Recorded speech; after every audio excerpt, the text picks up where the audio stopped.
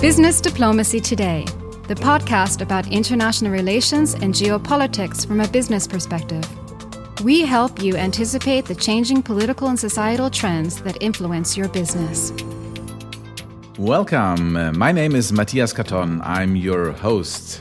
Business Diplomacy Today is sponsored by the Indo-German Center for Business Excellence. The center is a think tank, research center and network that connects people and organizations interested in business relations between India and Germany. As an academic institution founded in 2021 at Frankfurt School of Finance and Management, it is independent and impartial, but always close to the real world.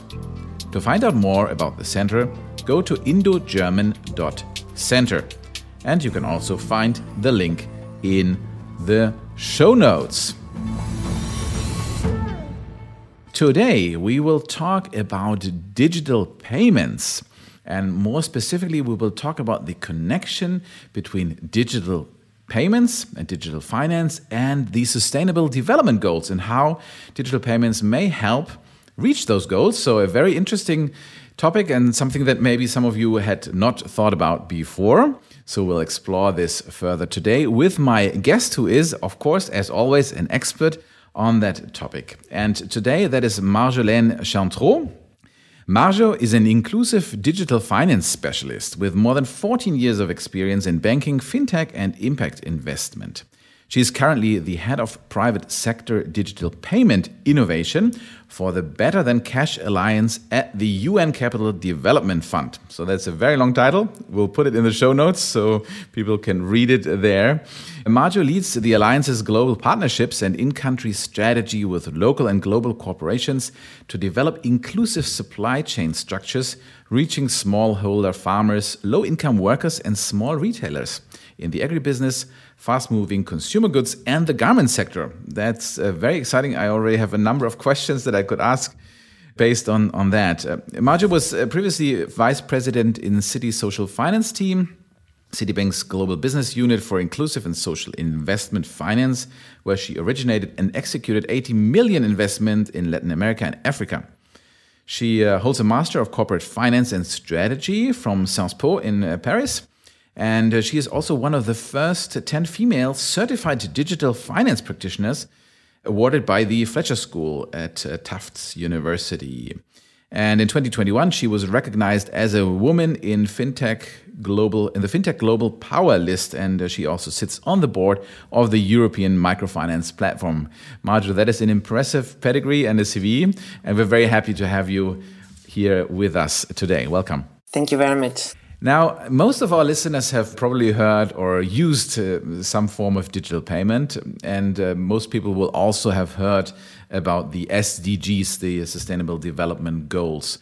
Now, the combination of the two may be a bit more surprising. So why do digital payments play a role in achieving these SDGs?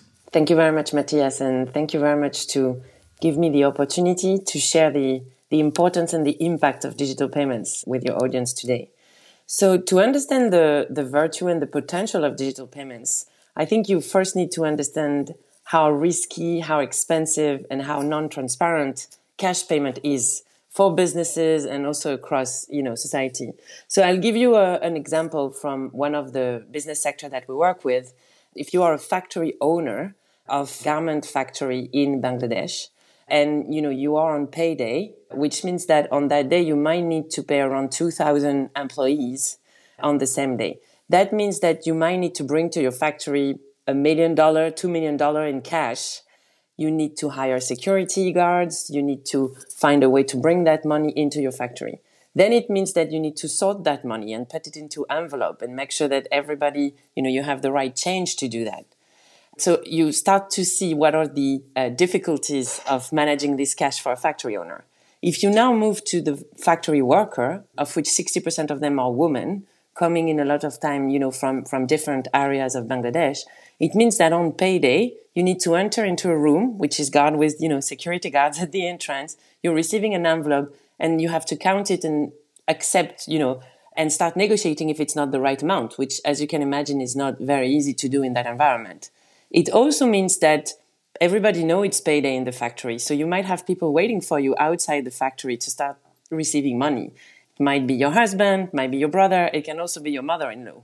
And we've heard a lot of stories about that. And then maybe the last, another difficulty is that you then have to travel with that money in your bag to go back to your home place, which has security issue for the workers. And finally, you might even need to find a secure place to hide that money because you might be actually living in a dormitory, which a lot of these factories also have in some countries. So you're also starting to see the difficulty of, managing cash payments for the workers. And finally, if you're thinking about the businesses and the global brands, for example, that might be working with these factories, it means that the only way that you can check whether the workers in your factory have received the right amount is by having just a paper page and someone has signed, and say, I have received, $20 for this month. So this is where digital payments, which come in terms of bank account, but also mobile money, cards, there are now different ways of digitizing payments, really bring a better way to have efficient, transparent, and empowering tools for both the businesses and the worker that we're talking about. And thinking about the Sustainable Development Goals, in the case, if I can continue on the example in Bangladesh, we have seen, for example, a great project from an organization called BSR in Bangladesh, which has worked with factories to digital wages for women workers, with also, a support program to the workers, and they have seen tremendous impact for the workers. So to give you just a few examples, 1 in 2 of these women were able to open an account in their own name for the first time. 1 in 5 started to save regularly on their wages, right? So which means that they are able to put some money aside to maybe do some other investments or move with other priorities in their life. And importantly, also, 1 in 10 of these women starting to say that they feel more in control of their money. So they're starting to not giving their wage to a third person. They're starting to manage their money directly. And 19% of them have actually been able to start having a say in how the money is being spent at the family level. So, this is a very concrete example that shows you how people are getting paid, how people can transact in payments can actually have tremendous impact on the way they can conduct their lives. So it's not just a convenience. I mean, it's also convenience, I guess. It's easier, as you said, for everyone involved, basically in the process to do it digitally rather than having to work with cash. But it also has a cultural or societal effect in the sense that it empowers certain people. In this case, you mentioned mostly women, of course, and gives them more opportunities than they did before. Yes, and I mention in particular women because there are still a gender gap in terms of accessing accounts in the world. The gender gap, and that's a positive news, it's been reducing over the year. And this is important, I think, to also stress some positive trends in that area. But it's still around, 6% gap, which means that in emerging economies, women are still 6% points less likely than men to own an account. And so that, as I was explaining, doesn't allow them to really control their money or get also access to other financial services to help them invest in their businesses or start other economic opportunities. Now, when we look at the developed world, of course, cashless payments are nothing new. So they existed long time before everything was digitalized. In Europe, I think the times when workers still got their money in cash, they're in an envelope, they're long gone, 50, 60 years or more probably.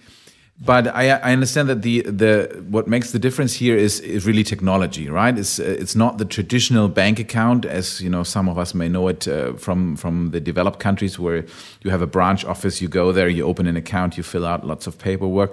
It's these frugal digital solutions. I remember that, I don't know if that's where it started. Was it in Kenya where they had the M-Pesa system introduced, what was it, about 15 years ago or so? Yes. Was that really the kickoff of this banking or payment revolution? So what we call now the mobile money revolution, which is really being able to access an account through your phone and through your mobile phone, it started in different countries around the same time. I would say that the M-Pesa model in Kenya has been one of the most successful and it has been one of the most widespread example. Today, GSMA, which is the Association of the Mobile Operator, consider that there are around 300 active mobile money operators and services in 98 countries. So you can see that this has really spread across the world. So today what we can see at the Alliance is that there are different models to drive this digitization and the mobile money. But this is really, mobile money has been an accelerator of giving access to account in emerging market.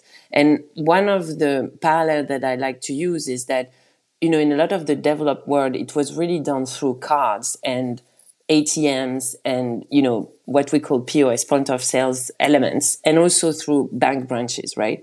But this is also a very expensive model, right? And this is why it has not been able to really spread across the different geographies. And that's the reason why you still have around 1 billion people that do not have access to financial services today in the world. So the fact of using mobile money and small shops to be the point where you can either put money into your phone or access your cash is really, driving a strong difference for emerging market and driving the access to account. And the last point I would add is that, of course, this brings some regulation issues because you are bringing new operator into the financial system. But this is really the key to make sure that you can ensure everybody at the, even the most vulnerable can get access to account to manage their finance. You mentioned the GSMA, and of course, I understand that many of those companies involved in the payment in these new digital payment systems are phone or carriers, telecoms, because they have access to their clients through the mobile phones. What about traditional banks? Have they also gotten into this business, or are they still lagging behind there? No, that's a very good question. They have also started to develop their own solutions, and this is now a very important strategy for a lot of financial institutions, especially in emerging markets, which is also, driving innovation and I think driving regulation. You also have the mobile operators. You also have, what we call fintech. So other organizations and companies that are also providing different services, also making links between different operators in the system. And what I think we are seeing today is that, for us, it's not mobile money against the bank, against even the fintech. It's all of them together that are needed to create the right ecosystem to really provide the choice to the customers. And I think this is something that, of course, a lot of regulators now are taking into account and really building into developing the right ecosystem for the development of digital payments.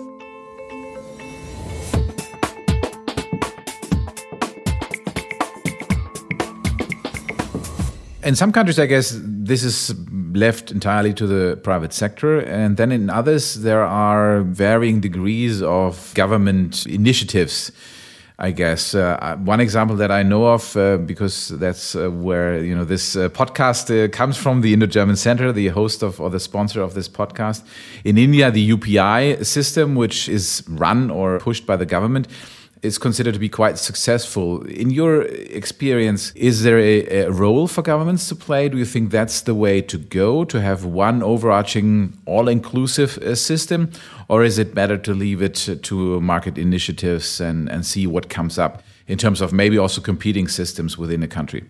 So again, I think, as I was mentioning, there are around 98 countries that have, digital payments and mobile money services. So we really believe that there are very different types of models that are needed to drive the solution, and it will depend for each country on where does the regulation comes from, what are the forms of legal institution that can offer financial services. The Indian model is a very interesting one, and it's a model that has had a lot of very important impact, and in particular for financial inclusion, right? So in that sense, what's interesting in the Indian model is that the role of the government was also to provide this general infrastructure and be able to actually also bring the private sector into that infrastructure to be able to develop a diversity of products and an interoperable types of services. And so this is really what, we also considered as a key enabler of digital payment at the Alliance, is the importance of creating an interoperable system. And that means that you are able to use different types of digital accounts, and you're also able to move between the different technologies. So you might be able to send money from your bank account to your mobile money, and then you can move in mobile money between the different operators. And this is something that is still lacking today in a lot of countries and in a lot of regulation. And so it's a little bit like the beginning of mobile phone, right? Where you were able to only call someone from the same operator. And here in some countries, you are still, have to send money only to the people that have the same account as you, right? And that, of course, hinder the growth, hinder the capacity to drive the flows. And this is where, the government has a very strong role to play. Another very strong role that the government has taken is also being a role model to start digitizing their own payments. And so we are seeing a lot of governments that are also starting to provide social protection, digitally, money in time of crisis, health system. And I'll give, of course, the example of the COVID-19 pandemic and crisis, which has really been a very interesting moment for digital payments. And what we have seen is that countries that had invested in building a public digital payment infrastructure that reached the most vulnerable were really able to very quickly provide the support that these people needed during the pandemic. And, India, for example, was a good example of that. Because the system was created, because the most vulnerable had an account, you were able to really, send money very quickly to them at the time of need. And if you think about it again, if you think about the alternative in cash, what does it mean? You need to send buses of cash everywhere in the country with people queuing to receive their money. And that is, of course, not doable at the scale of what we were dealing with the pandemic. So this was also, I think, a very important moment, where both government and businesses understood the importance of driving the digital payments. Yeah, this is interesting. And I find it remarkable that in some of these instances, developing or emerging countries are even more sophisticated than the developed countries. And I say that because we had exactly the same discussion during the pandemic here in Germany. To what extent the government could make money available to its citizens as a kind of an emergency payment. And it wasn't possible. One of the reasons was that the government said, well, first of all, we don't know the bank account details of our citizens. We don't have that information. And second of all, we can't process that many payments. So there was a limitation in terms of how many payments they could have processed through the traditional banking system. And it would have taken them a long time to reach 83 million inhabitants. And I know that the Indian ambassador, he has mentioned that several times. I'm sure. Pinpointing to the fact, how many payments they have processed in a very short amount of time, of course, during the pandemic. And I think it's interesting that you mentioned that it's not just about payments per se, but it's about access to a wider array of financial services potentially. I think it's also, I guess, somehow linked to the identity question. So, who are we talking to? Which maybe is not so important when it's just about cash transfers. But of course, when we're talking about credits, when we're talking about insurances and all that kind of stuff, that it becomes more important. Is that also an issue that you see? Because traditionally, I think lack of access to banking for many people was not so much because they couldn't go to a bank branch or so, but it was maybe they had difficulties proving who they were because they had no identity card or, they could not comply with the paperwork. How is that being addressed through digital solutions? So that's a very important question. And that is still, one of the challenges of driving financial inclusion. Of course, it depends on the regulation in the country.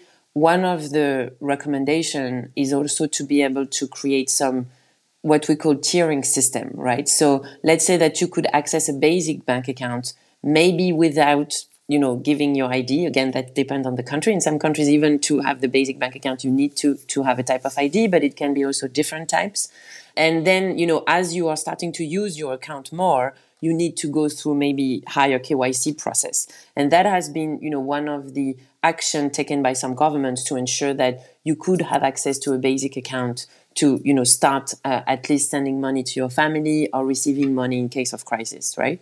And to go back to the Indian example, India is an example of a country that have tried to pair those two processes and has linked the fact of going through a very important digital ID transformation and include the bank account at the same time. So that is also one of the key characteristics of the UPI system in India. And to go back very quickly on the India model, what is quite impressive is that in 10 years, India have been able to reduce the access to finance account, moving from 35% of people, that had a bank account 10 years ago to 78% today, right? And they have also completely eliminated the gender gap. So this is the type of strengths that you can see in this type of model. So that's to answer your question, the digital ID is still an issue, but there are also ways that you can move towards that and continue to provide some access to financial inclusion.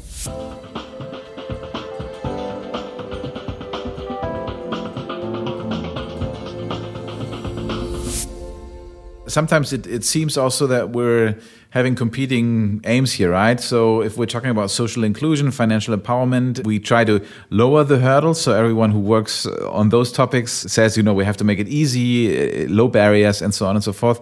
Now, if we had someone here who would, for example, work on the topic of money laundering, corruption, organized crime, and all these topics, they would say, oh, no, we need to control that. We need to know exactly who is behind an account, who is making payments to whom, and so on and so forth. So I guess there's also an inherent conflict of interest sometimes. This is really, I think the balance that regulators have in their head all the time, right? And so it's all the anti-money laundering and KYC and know your customers, this is extremely important. And this needs to be built also in a digital payment infrastructure. I mean, don't get me wrong. That's the role of the regulators.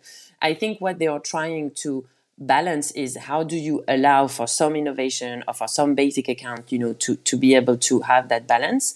But, in most of the countries, you need to have your account registered and you need to go through and know your customers, stringent regulation. So this is also extremely important. And I know it's a point that you wanted to mention, but also to make sure that you keep the trust in the system, right? Because as I was giving you the example of COVID-19 that have seen a very strong growth of digital payments, we've seen at the same time a very strong growth of fraud and scam and difficulties, of being at risk of losing your money, right? And so this is also why the regulatory environment is very important and why you need to really work on client protection and privacy of data, and also making sure that the savings and the money of people depositing money in digital systems are being safeguarded, right? And to that point, I wanted to mention, one framework that UN has been developing, which is called the UN Principle for Responsible Digital Payments, which gives 9 principles that are extremely important to make sure that the digital payments infrastructure that you are building, whether as a government, but also as a company in your supply chain. And these are really principles that are extremely important to ensure that people that didn't have access to financial services before and are getting access to financial services digitally for the first time, can really be protected and can benefit from all the advantages that we just described of digital payments. So I'll give you, one example, which is make, for example, recourses clear, quick, and responsive. So what we mean by that is it's very important that the end clients of digital payments know how they can submit claims, how they can ask if their money is being lost or that they cannot access it. And so this is also the responsibility of the providers, the financial service provider, but also the government and the infrastructure in general, to make sure that they can have access to resources in local languages, that they can also have access to resources where you can speak rather than type if you have, literacy issue as well. So this is the type of example of practices that are extremely important to ensure everybody can benefit from the growth of digital payments. Yeah, this is great. And you talked about trust, and so far we've highlighted the benefits. And of course, cashless payments have a number of advantages. You can't be mugged. You can't make mistakes when counting. There is no counterfeited bills and all these kind of things. But of course, there's also a trust issue. If, in particular, if there are many players, many of the end users may not know, are they trustworthy? What happens to my funds? And we know that even well-established banks can suddenly go bankrupt. So the money is gone. Let me ask you, what about blockchain and all these kind of technologies? Because I'm not saying that they're not or that they are immune to fraud, but at least the theoretical idea behind them is that you don't have that counterparty risk. You don't have to rely on an intermediary, a bank or a financial operator, but you have direct access and everything is recorded in some form of public ledger. Does that really play a role, or is that still an absolute niche thing for speculators and tech nerds? So we really see the blockchain mechanisms and innovation as, a tool that is going to be used in the future to be integrated into a financial system that might be regulated, right? So, we know that a lot of central banks are also working on their own cryptocurrency. We know that they are, working on those protocols. So I think for us, it's really about how is that going to be integrated also in part of the financial system.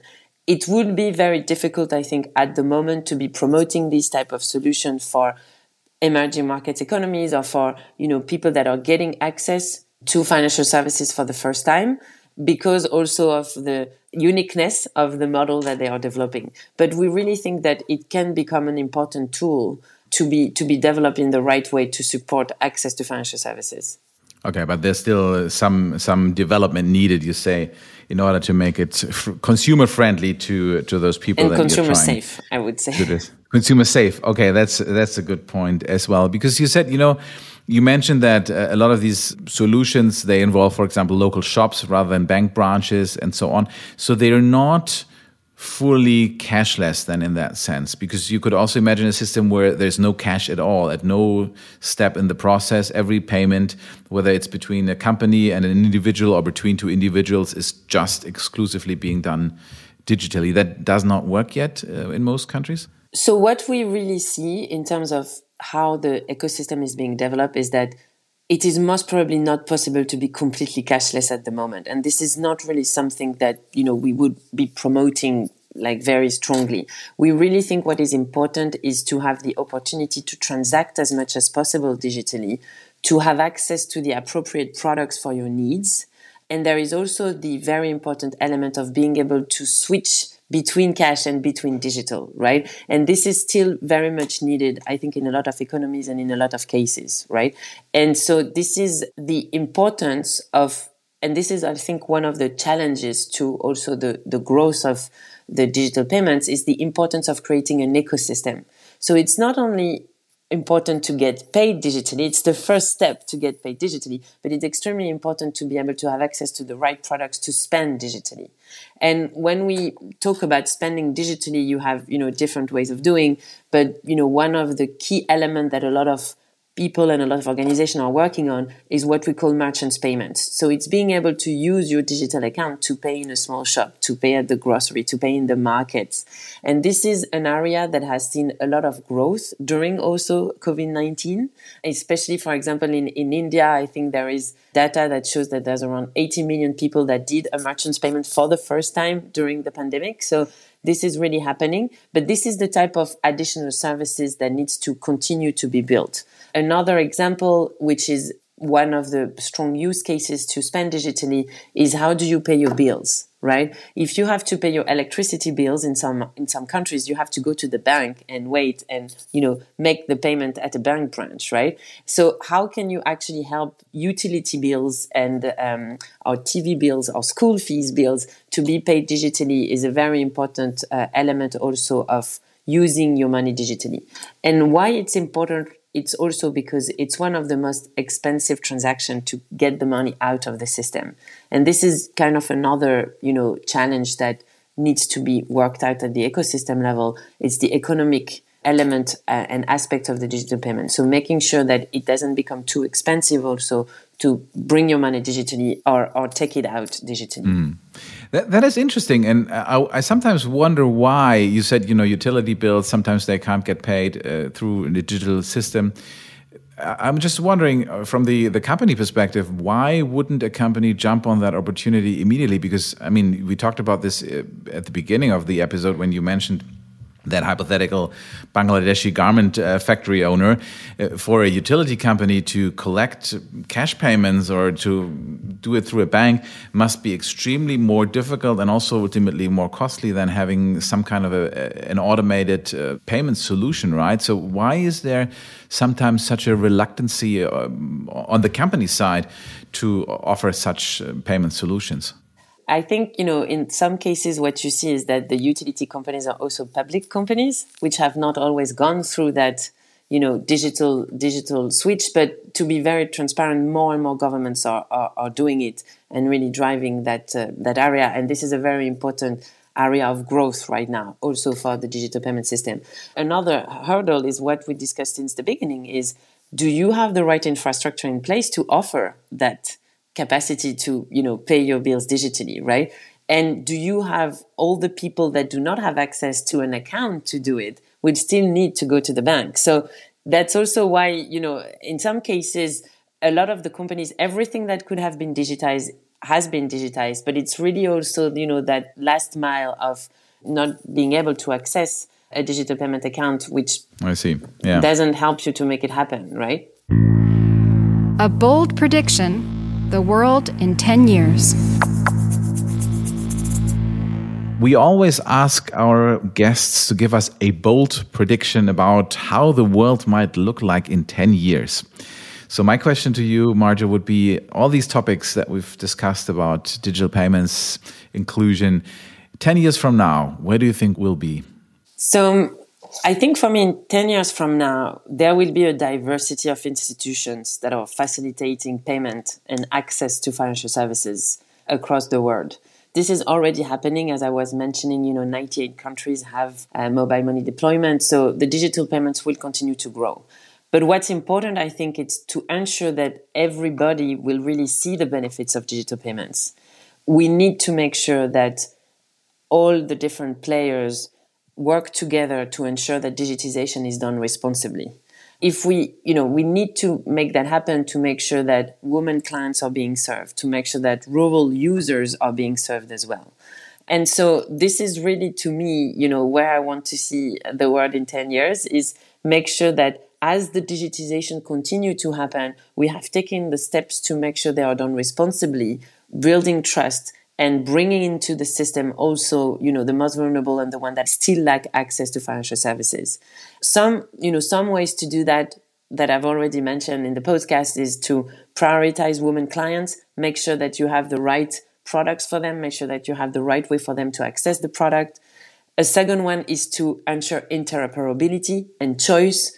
We need to make sure that people can transact freely across the different systems so that you grow the pot in general. And then, of course, there is the whole aspect of the consumer protection and ensuring that, the money is saved and can be accessed at any time by the different parties. And that, to me, also will include, the blockchain question that you had and all of that. But it needs to happen into that, responsible angle, which can only happen if all the different parties work together. The government, the private sector, the financial system in general, and the companies.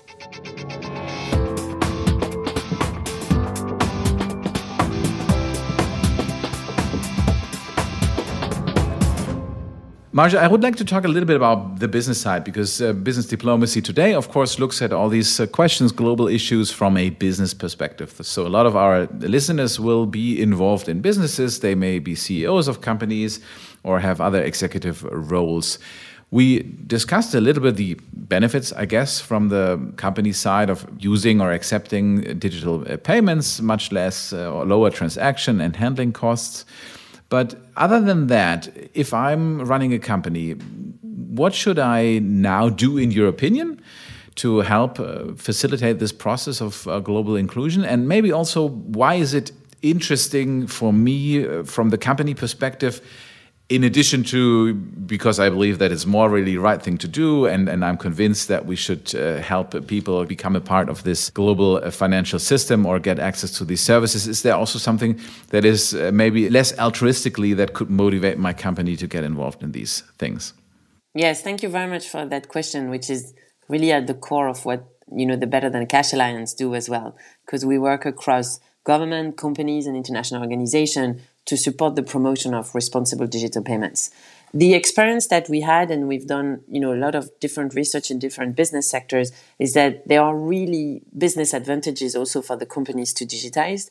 And so this is really, to us, the both aspects of the business reasons and the link to the Sustainable Development Goals and all the different, positive development that you will also bring that really drive the switch from cash to digital payments.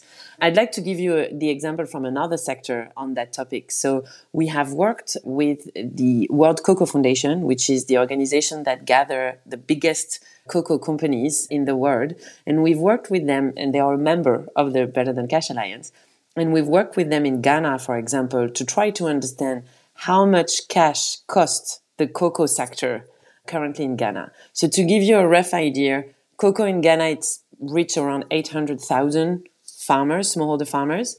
In total, it reaches around 2 million people in Ghana, and Ghana represents 25% of all the cocoa beans in the world. So we're really talking about a significant sector, for the Ghanaian economy. At the peak of the harvest for cocoa, you have around $1 billion that is being exchanged in cocoa communities across Ghana. The analysis that we were able to say is that 90% of this $1 billion is transacted in cash. That means that you hear stories of what we call purchasing clerks, which are the people that make the link between the companies buying the cocoa and the smallholder farmers. They are driving cars and vans full of cash. They are driving motorbikes with bags full of cash and banknotes to be able to pay, for the cocoa harvest at that time. Of course, the security issues are immense, and this is an extremely risky business for them to do. And there is also the issue for the smallholder farmers that it doesn't really help them build the track record to show that they have actually, sold this production, that they have the relationship with these different companies to help them start building a track record of their production, and then maybe get access to some credit and some, additional capacity to invest in their farm. And so the cost of all that elements have been estimated at around $21 million, which is around 90% of the revenues of the cocoa companies in the country. So we're talking about, significant business opportunities if you're really driving to digital. So roughly, the benefits that we've seen for businesses, we've seen improved efficiency. So, one of the costs is also how long does it take you for this purchasing class to bring the cash to the cocoa communities. So you can, reduce also the time that you have between getting access to the products. We've seen, of course, reduced cost of managing the cash and things like that.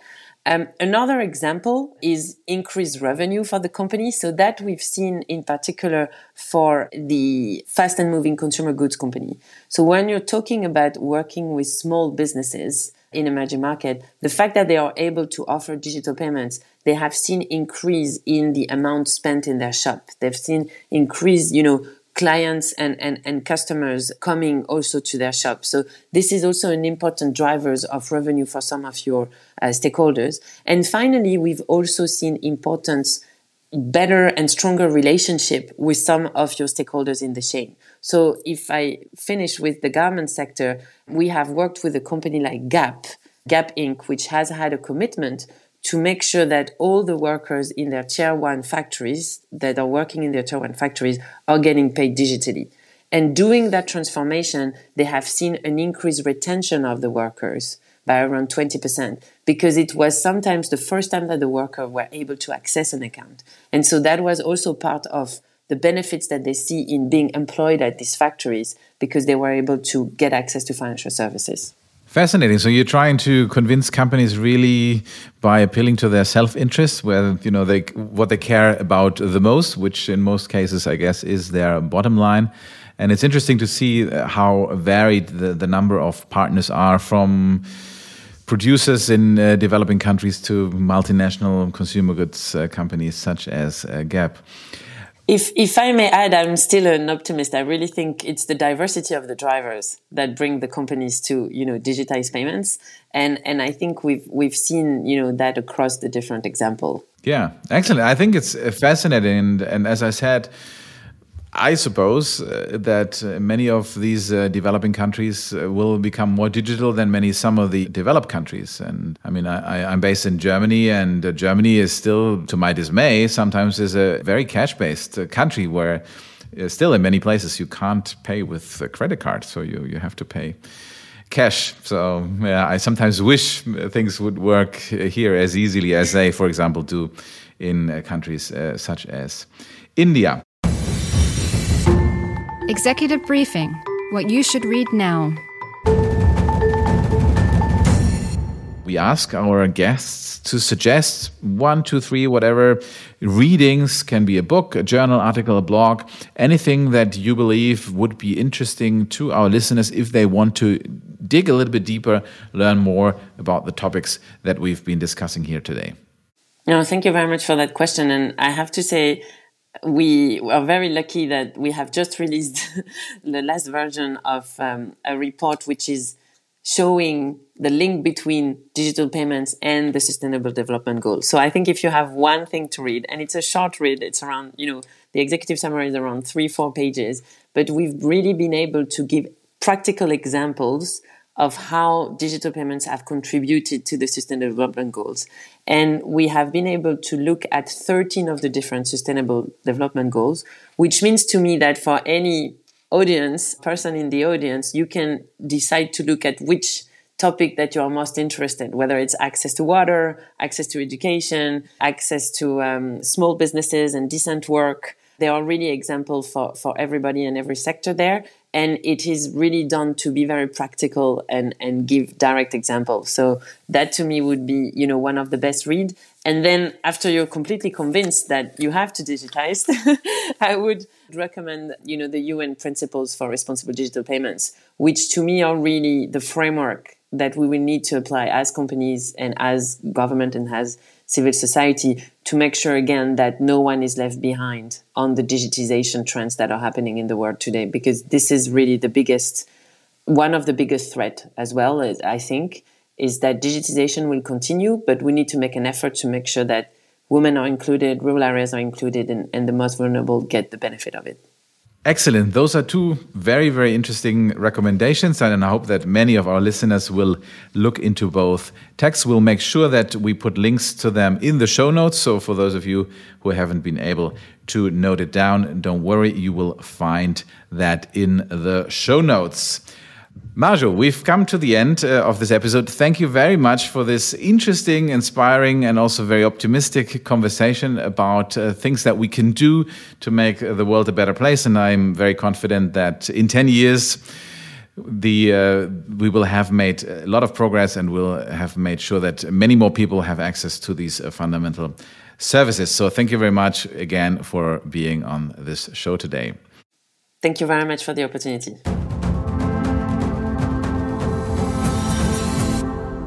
This was another episode of the Business Diplomacy Today podcast. This podcast is presented by the Indo-German Center for Business Excellence.